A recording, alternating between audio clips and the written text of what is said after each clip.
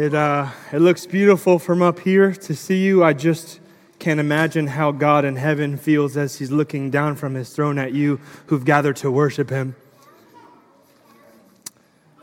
The affection and love He must feel over you who've gathered together by faith to boast in Christ. It's amazing to be in His presence and to open up His Word. We're going to do that in a second. But before we do so, I invite you to pray with me. All of our hope and confidence is in You, O God, the eternal God who was and is before and after time. You made all things. You spoke them into being by the power of Your Word. And now You have given to us Your written Word, inspired by men, recorded in a book, where now by Your Holy Spirit You illuminate these words that were written over 2,000 years ago to make spiritual sense and to produce spiritual transformation in our lives. And so I pray that You would transform lives today, Lord. That's Your intention. Through Christ, Your Spirit and Word, that You would pierce hearts, that You would encourage the weak, the down, that You would uplift them, You would prick the hard-hearted, and give mercy to everyone. Lord, we pray all these things in Jesus' name. Amen. Well, one day this morning, I was on my way to work. It was about 6 a.m. in the morning, and I was at the intersection of Lilburn Stone Mountain Road and Rockbridge there, right in front of the Sunoco gas station. I was sitting at the red light, and as I was there sitting at it, waiting for the light to turn green, this car passed me by really slowly. So slow I got to see the driver. He had his window down. I got a glimpse of his face. It looked as if his cheeks were wet. They were shiny. It looked like he was crying. So I was interested, and then I watched him pull into the Sunoco gas station. The light turned green. I proceeded to go through, and then I thought to myself, well, I can go to church and pray to God, or I can pull off into this gas station to see if this man's okay. And so I stopped, pulled into the parking lot, waited for him to get out of his car. He took a moment, then he got out. I rolled down my window, beeped the horn, and I said, "Hey, man, are you okay?" And at first, he kind of looked confused, like he was weirded out. And I get that. 6 a.m., a stranger, parking lot of gas station. I said, "Hey, I just saw you at the light. Looked like your face was shiny as if you were crying. I just want to make sure you're good." And then he looked at me. He said, "I'm not good." I said, "Well, can I pray for you?" And he said, "Yes." And so I invited him over. I got out of my car. I asked him what was going on. And then he broke down in tears, began to weep, and told me how he had just lost his mother, how she had just died in his arms that morning. And so I hugged him. We wept together, prayed and cried out loud to God. He told me his mom died of congestive heart failure. This happened to me the day after I found out that one of my best friends, Keith Spellman, died. And then that evening after I got back from church, I got a call from one of our elders and found out that one of our dear brothers in Christ here, members long time standing at our church, Jim Slagle, had passed away. 3 people, 2 days, just like that, death came. And with it, there came also the rippling effects of sorrow and suffering to all who are near and dear. In other words, we as people, without having to be taught this, inherently know that we were made for life. That death is not the way it's supposed to be, and yet death still is. In fact, death is the most inevitable thing that we all will one day face. The book of Proverbs says that the foolish man only thinks about having a good time, but that the wise man thinks much about death. And so this morning, as we gather to celebrate this Easter holiday, what I would like to do is show you why Jesus' resurrection matters in this. Like practically, as we all face this human fallen condition, which is an end to life itself, why Jesus' resurrection is not just important as it pertains to revealing his identity, but also how it is essential to humanity, including all of creation itself, because God has used and purposed this, the resurrection, to remedy life's greatest curse and dilemma, being death itself. And so if you have a Bible or cell phones are cool here, please feel free to turn that on or open. We're going to be in the book of Mark, beginning in chapter 15, starting in verse 42, reading our way through chapter 16, verse 8. And if you look there in the screens, Mary, if you can go back, I've titled the sermon, Why the Resurrection Matters. Why the resurrection matters. 3 things I'd like to show you to answer this question. Number 1, the resurrection matters because it confronts death. Number 2, Jesus' resurrection matters because it reveals the kingdom of God. And point number 3, Jesus' resurrection matters because it promises life now and forever. It confronts death, it reveals the kingdom of God, and it promises life both now and forever. We're going to begin our time by reading the text up front, Mark chapter 15, beginning in verse 42. And when evening had come, since it was the day of preparation, that is, the day before the Sabbath, Joseph of Arimathea, a respected member of the council, who was also himself looking for the kingdom of God, took courage and went to Pilate and asked for the body of Jesus. Pilate was surprised to hear that he should have already died. And summoning the centurion, he asked him whether he was already dead. And when he learned from the centurion that he was dead, he granted the corpse to Joseph. And Joseph brought a linen shroud, and taking him down, wrapped him in the linen shroud, and laid him in a tomb that had been cut out of the rock. And he rolled the stone against the entrance of the tomb. Mary Magdalene and Mary, the mother of Joseph, saw where he was laid. When the Sabbath was past, Mary Magdalene, Mary the mother of James, and Salome brought spices so that they might go and anoint him. And very early on the first day of the week, when the sun had risen, they went to the tomb. And they were saying to one another, "Who will roll away the stone for us from the entrance of the tomb?" And looking up, they saw that the stone had been rolled back. It was very large. And entering the tomb, they saw a young man sitting on the right side, dressed in a white robe, and they were alarmed. And he said to them, "Do not be alarmed. You seek Jesus of Nazareth, who was crucified. He has risen. He is not here. See the place where they laid him. But go, tell his disciples and Peter that he is going before you to Galilee. There you will see him, just as he told you."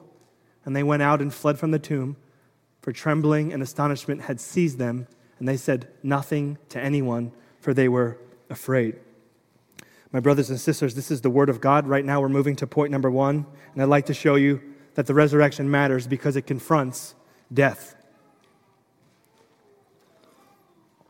Well, this morning, as we begin to look at our text, what I would like to do is start by calling your attention to the fact that Jesus actually died. Last week, Andres Ares preached out of the previous section of this chapter for us and did a fine job presenting to us the cross. And what we saw was not just the crucifixion of Christ, but also in the final moments of Jesus' life, how Mark in verse 37 recorded these words. "And Jesus uttered a loud cry and breathed his last breath." And I mentioned this fact to us this morning because the fact that Jesus actually died, because in the early church, this was one of the things that was pushed back on, the reality of Christ's physical death, rejected by some groups known as Gnostics. Even today, there are some religious groups around, such as those from the Muslim community, that say Jesus, being a prophet of God, could have never been cursed by God and sentenced to death. Therefore, he couldn't have died. What probably had happened was that God created a resemblance to take his place. In other words, his death on the cross was just an illusion of another man.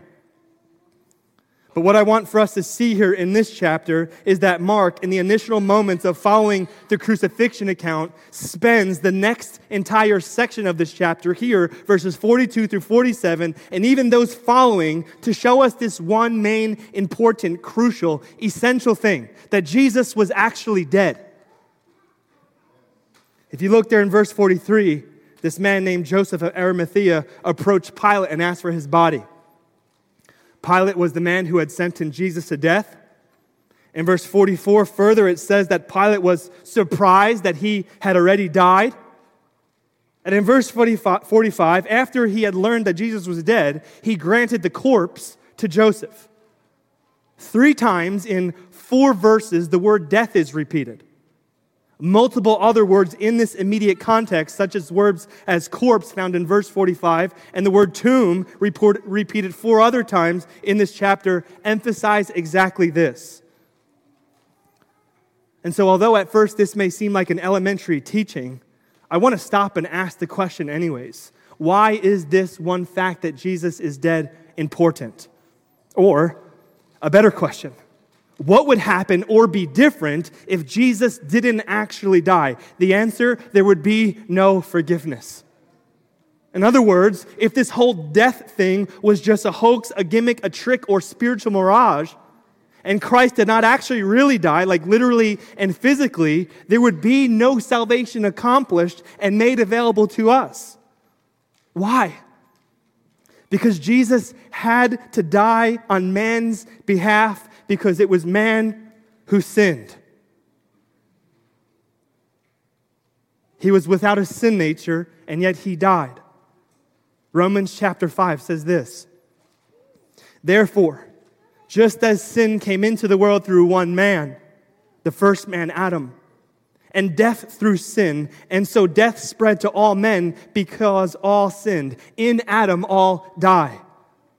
In other words, Adam, who is our forefather, because of his rebellion against God in the garden, we, humanity, have received the curse of death. Adam is where death finds its origin.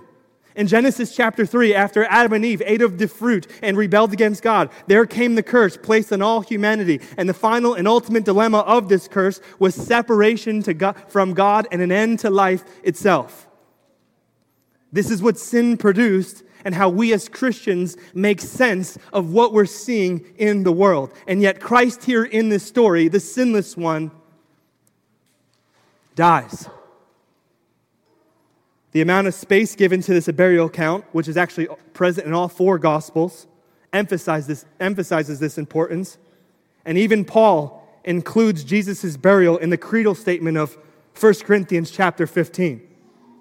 Listen to what Paul says about this. Now I would remind you of this gospel I preached to you, which you received, in which you stand, and by which you are being saved, if you hold fast to the word I preached to you, unless you believed in vain.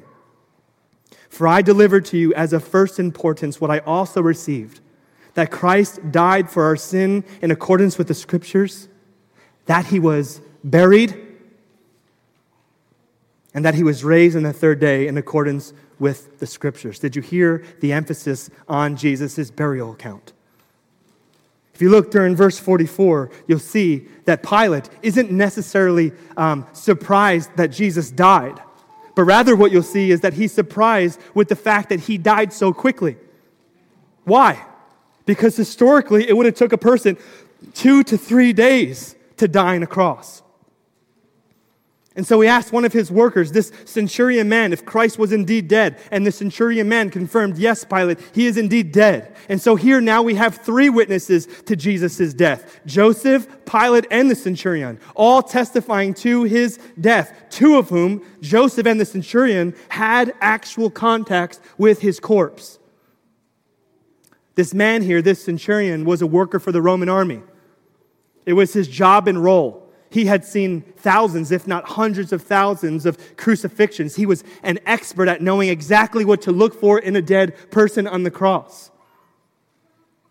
And what I'd like to suggest to us this morning as the reason behind Jesus' quick death in the matter of 3 hours is this. is that Jesus, instead of resisting death or giving in to the natural human instinct to fight for life and or survive, willingly handed over his life to death for you and for me. The good news here is that Christ, the sinless man, died a death for sin to provide for us a way to be justified on the day that we stand before God. But before I unpack this idea of justification here, let me just ask you one question. When was the last time you thought about death? Like the fact that you're actually going to die. How do you handle this? Or what do you think about that? How does this make you feel that death is coming? Do you live your life seeking to ignore the fact that this is true? Do you push this truth away? Or are you not worried because it just seems so far off? Are you seeking to preserve your life or live your best life now because you know that it's coming? It's still coming. Death is still coming. I was on Facebook this week. I was scrolling through some posts as I was creeping through my wife's account on some friends. And I was scrolling. I like to pretend that I'm better than Facebook, but I'm not. I was scrolling. I was rolling past some posts, and there I saw this beautiful picture of my buddy's mom. My buddy's mom had passed 2 years ago. It was this beautiful picture of her standing on a beach. We've been playing some phone tag. We finally called each other on the phone. We were having a conversation, and I was like, bro, I saw that picture of your mom on Facebook. Wow, what a beautiful photo. She looked beautiful, man. He was like, yeah, I post that photo every year at the day of her passing. He said, you know, James, the fact that she's still gone kills me. And I said, man, I'm so sorry. And he said, James, can I tell you something? And I said, sure. He said, I'm really scared to die. He said, this week, I was sitting up in the middle of the night on my bed, sweating with my heart beating because I could not shake the feeling or thought of death.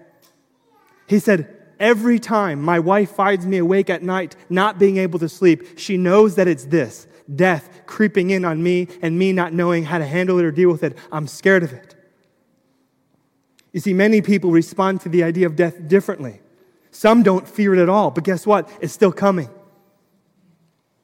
Life is here today and it's gone tomorrow, and some people live their entire lives trying to run away from it and or avoid the most inevitable thing. We are all going to die.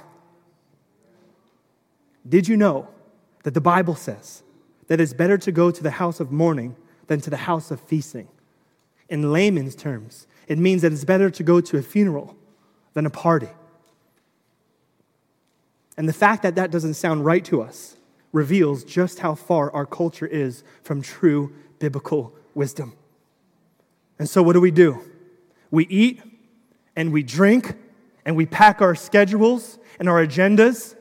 We text, we get on social media, we vacay, we go fast-paced, ignoring the most important fact and dilemma of life, which is one day after you and I die, we're going to stand before the Maker.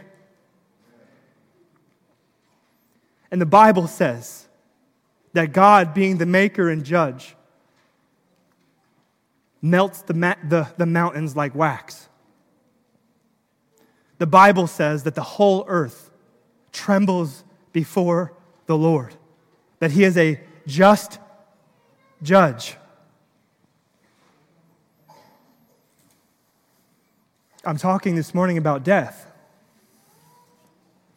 Maybe this is the first time ever, or maybe in a while, that someone has invited you to think about the reality of your death. But the Bible says that it's really good to stop and think about this fact that it's coming. Mark here, in this moment of pause between Christ's death and the resurrection, as He provides to us this burial account, is providing a moment of pause for us to meditate on this fact that sin has produced death. A well-named author named Francis Chan said these words: "The wise man doesn't quickly move past funerals, His heart lingers in a state of mourning. The fool tells jokes as soon as the funeral ends, not realizing the damage it does to his soul. He does whatever's easiest. Eating pie is easy, but eating kale takes effort. The thing that builds us up requires intentionality and work. Contemplating death takes work. Watching a movie does not. The wise man makes time to think about serious issues. The hard work of mourning builds up wisdom in the heart. The heart refers to the mission control center of our bodies. It is the seat of decision making. This is why you and I make wiser decisions after our hearts spend time in the house of mourning. Why we tend to make good decisions at funerals and poor ones at restaurants. This morning, I'm inviting you to apply biblical wisdom to not only consider Jesus' death for sin, but also the reality of ours because of our corrupt sin nature. This is what sin and the curse has produced, an end to life itself and a separation with God. I'm so thankful that we're not going to stop here. We're going to move on to the great gospel hope. But in order for the gospel to indeed be hopeful, and the way that it is, we must all first stop at the grave to stare death in the face. Jesus died as a sinless sacrifice for sin. In other words, the wages of sin are death, and Christ paid it in full. This is why the cross of Christ is everything for us. Romans chapter 5 says this: "Therefore, as one trespass led to condemnation for all men, so one act of righteousness leads to justification and life for all men. For as by one man's disobedience, Adam, the many were made sinners, so by the one man's obedience, Christ, the many will be made righteous. Now the law came to increase the trespass, but where sin increased, grace abounded all the more, so that as sin reigned in death, grace also might reign through righteousness, leading to eternal life through Jesus Christ our Lord." This is what you and I get by faith in the crucified Savior's death, His righteousness. Amen?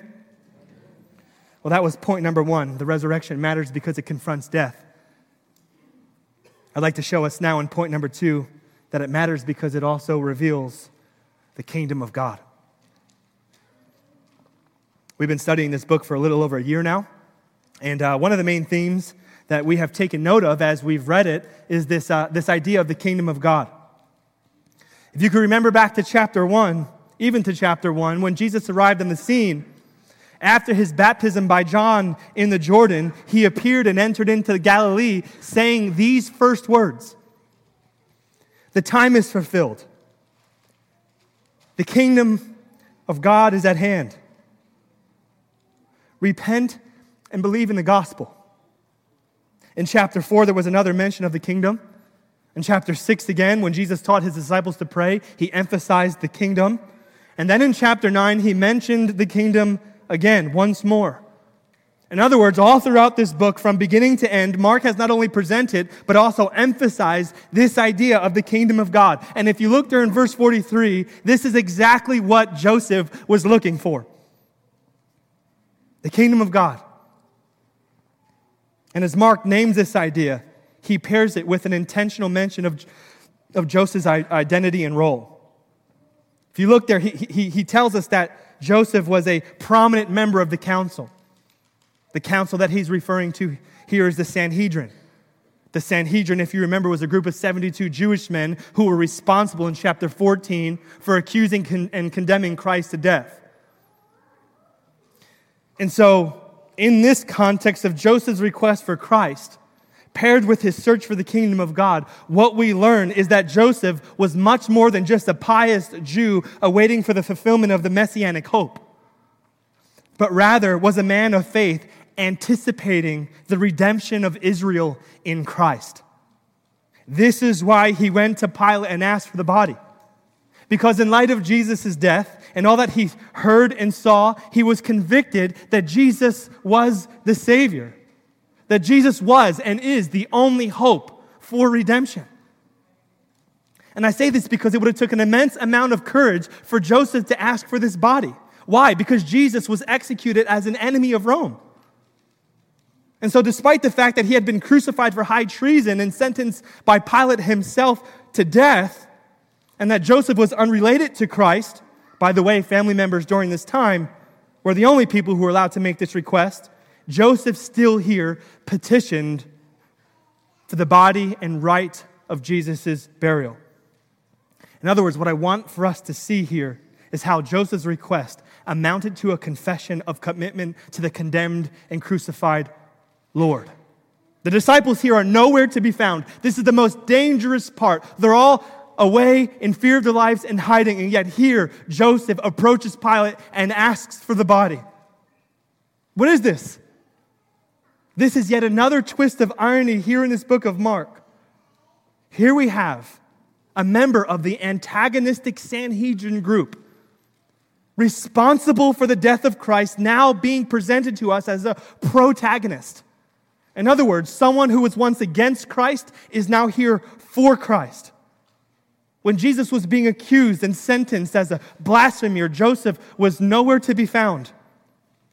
But now, after seeing his death and sacrifice, Joseph performs a duty of devotion to Jesus that parallels not just courage, but cost. And not just monetary cost, but also the potential cost of his very life. Mark is setting up and highlighting for us the beauty of the kingdom of God. Here in this story, we have Joseph the Sanhedrin Jew, the Roman centurion Gentile, and now in verses 1 through 8, the two women, both Marys. As we turn to consider them, these two Marys, at first it doesn't really seem like such a big deal that they're here. But as it pertains to early Christian tradition, because of the culture in which this text took place, having these two women, both Marys here, present in this story, instead of men to report the resurrection of Christ, would have been considered embarrassing and or a disgrace.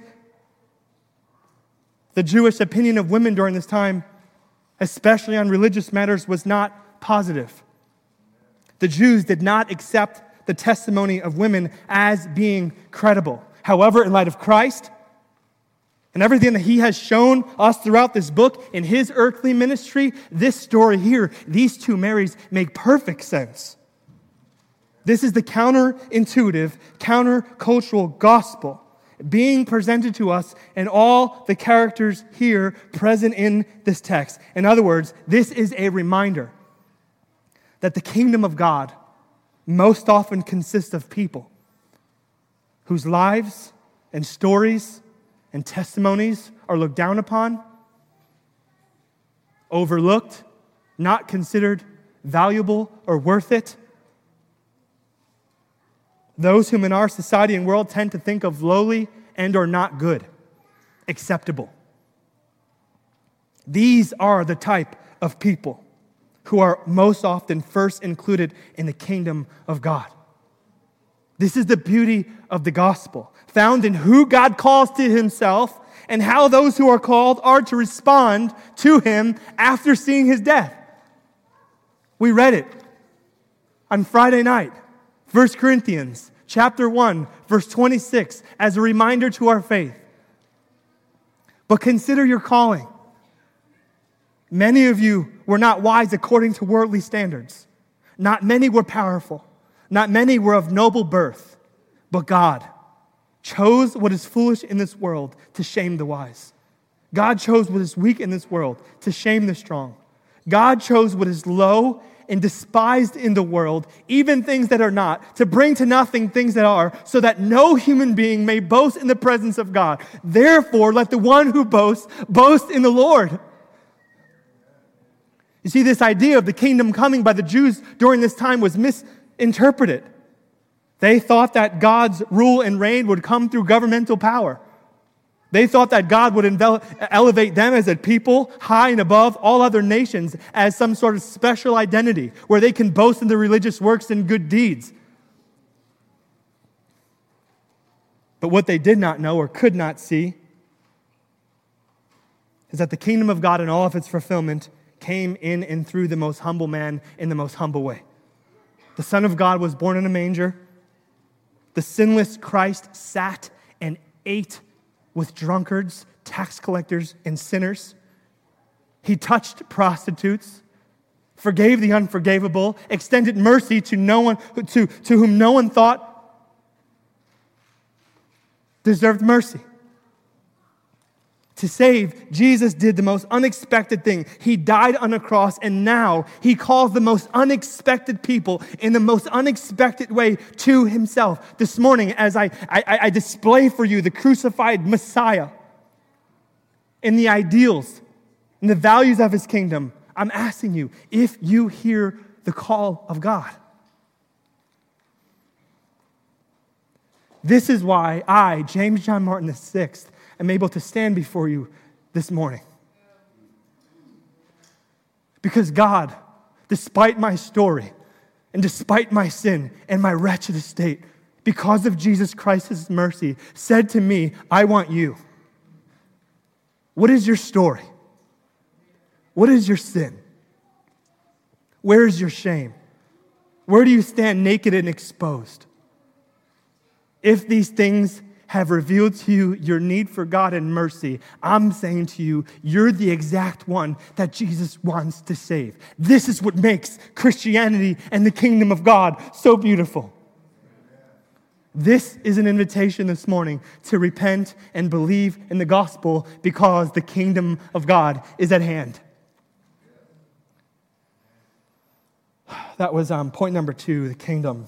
I'd like to finish up our time now by showing you the promise of life, both now and forever. Well, here in this last scene of the story, these two women, both Marys here, head on up to the tomb the first day of the week.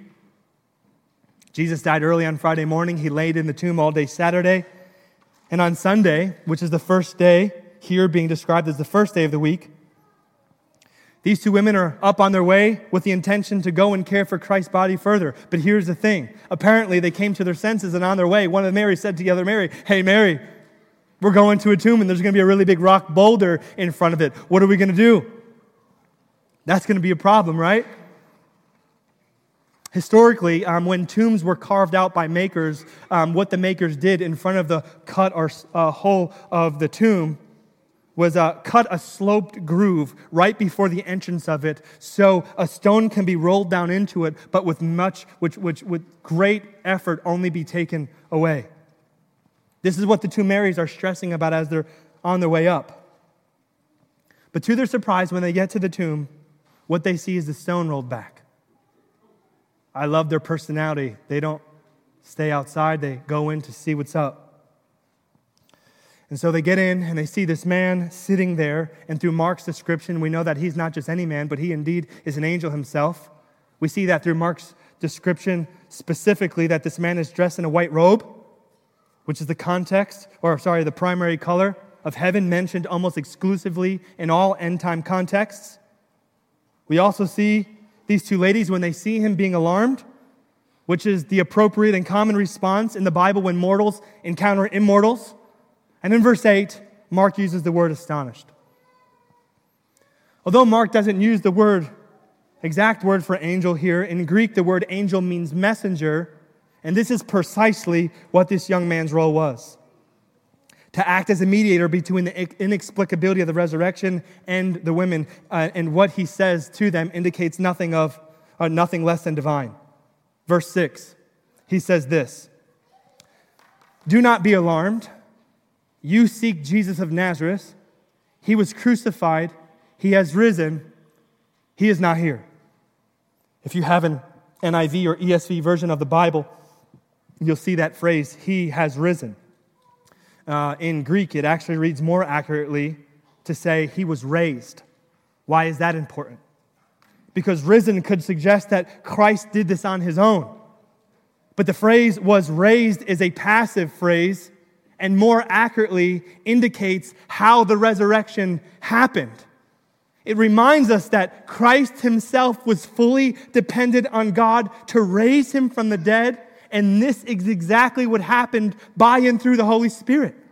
In other words, it was God who rolled away the stone, It was God who raised Christ from the dead, and it was God who sent this angel to give word and testify to this. And you know, as much as we may want to prove this one idea or an event with facts, Mark's intention is not this. What I want us to know in this resurrection story is that Mark's primary intention is not to give an apologetic defense of the resurrection with detail. You can find that elsewhere in Scripture. But rather, Mark is writing to encourage the early church of Rome who were living under intense persecution, experiencing trials and suffering under the reign of Nero, while all at the same time seeking to hold on to the faith. You see, the fact that the tomb was empty all by itself means nothing. But rather, it is the empty tomb paired with the rest of Jesus' life that makes the resurrection meaningful. In other words, the resurrection is the one event that brings the cross and the work of Christ to life. Earlier on in the sermon, I mentioned to you how the origin of death was found in the garden with Adam. I spoke to you and I told you that the ultimate dilemma of the curse was death. But what I did not mention to you is that the ultimate dilemma of the death was not just found in the physicality of it, but rather the spiritual nature. Adam's death was not limited to a physical death, but was precisely directed at his soul. In other words, what Adam's sin produced was actually an eternal death of his soul. Intimacy and fellowship with the eternal God, which he was intended and created for to experience forever. You see, this is why the resurrection of Christ means everything for us. Because at first, as Christ took on the weight of the world's sin and died on the cross, it looked like it was over. It looked as if death had won and Satan had had the last word. But then on the third day, Jesus Christ rose from the dead to display his power over sin through his victory over death, resolving our greatest dilemma. Reconciliation to God and spiritual life awoken to him as divine as we fellowship with intimacy with him now and forever. Now the scriptures say that the same Christ that rose Christ, or the same Spirit that rose Christ from the dead through faith in him is the same Spirit that awakens our souls and brings us to life.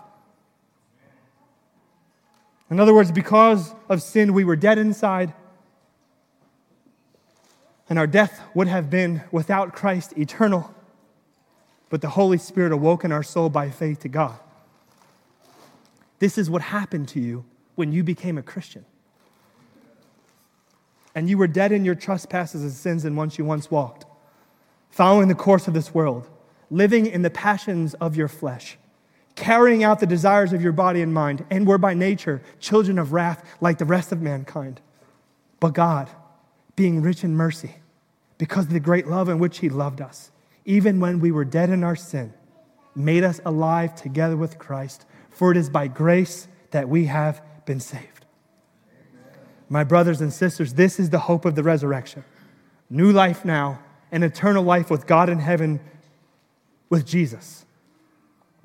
The Holy Spirit, which is a product of salvation, is God's sign and seal of this promise. Therefore, if you have been born again, meaning if you have been made from the inside out a new person to love God and desire him and put all of your faith and trust in Jesus Christ, you have a hope living inside of you that will not be put to shame. I'm talking this morning to encourage Christians, and I'm talking this morning to offer this great resurrecting hope to those of you here who are not saved, but this morning hear the call of God. Do you hear the call? He wants to awaken your soul and bring you a type of joy and intimacy and satisfaction that you have never experienced and besides which you would never be able to have without him. Are you dead inside? Do you feel down and out without purpose or meaning? Are you unsure of your status before God when you die? Jesus wants to fix that. He died for your sin and he rose from the dead to give you life now and forever. I guess my last words are this. Like Mark wrote to the church. Hey church, hey Christian, my brothers and sisters here who know Jesus intimately. I know you're living in a broken world. I know often that your sin seems like it's winning. I know that sickness is all over and death happens to many of our family members and friends. But death does not have the last word. Take heart in this. Christ has come. Christ is risen. Therefore, Christ will come again. 1 Corinthians 15, I'll pray. I tell you a mystery. We will not all sleep, but we will all be changed in a flash, in the twinkling of an eye, at the last trumpet. For the trumpet will sound, and the dead will be raised imperishable, and we will be changed. Then the saying that is written will come true. Death has been swallowed up in victory. Where, O death, is your victory? Where, O death, is your sting? The sting of sin, of death is sin, and the power of sin is the law. But thanks be to God who gives us the victory through our Lord Jesus Christ. Amen? Let's pray. Jesus, thank you for your mercy. Thank you for Easter. Thank you that you give the church eternal hope. I'm not going to die. My children are not going to die. My friends and many of my family members who believe in you are not going to die. We, the church, will live forever. You will come. You defeated the grave, and now we get to dance on it because of your work. We have nothing to fear. We have great eternal hope. Bring people into your kingdom this morning. Prick people's souls to repent and believe in the gospel. Preserve your church. Work in us this morning. We give this time to you. In Christ's name, amen.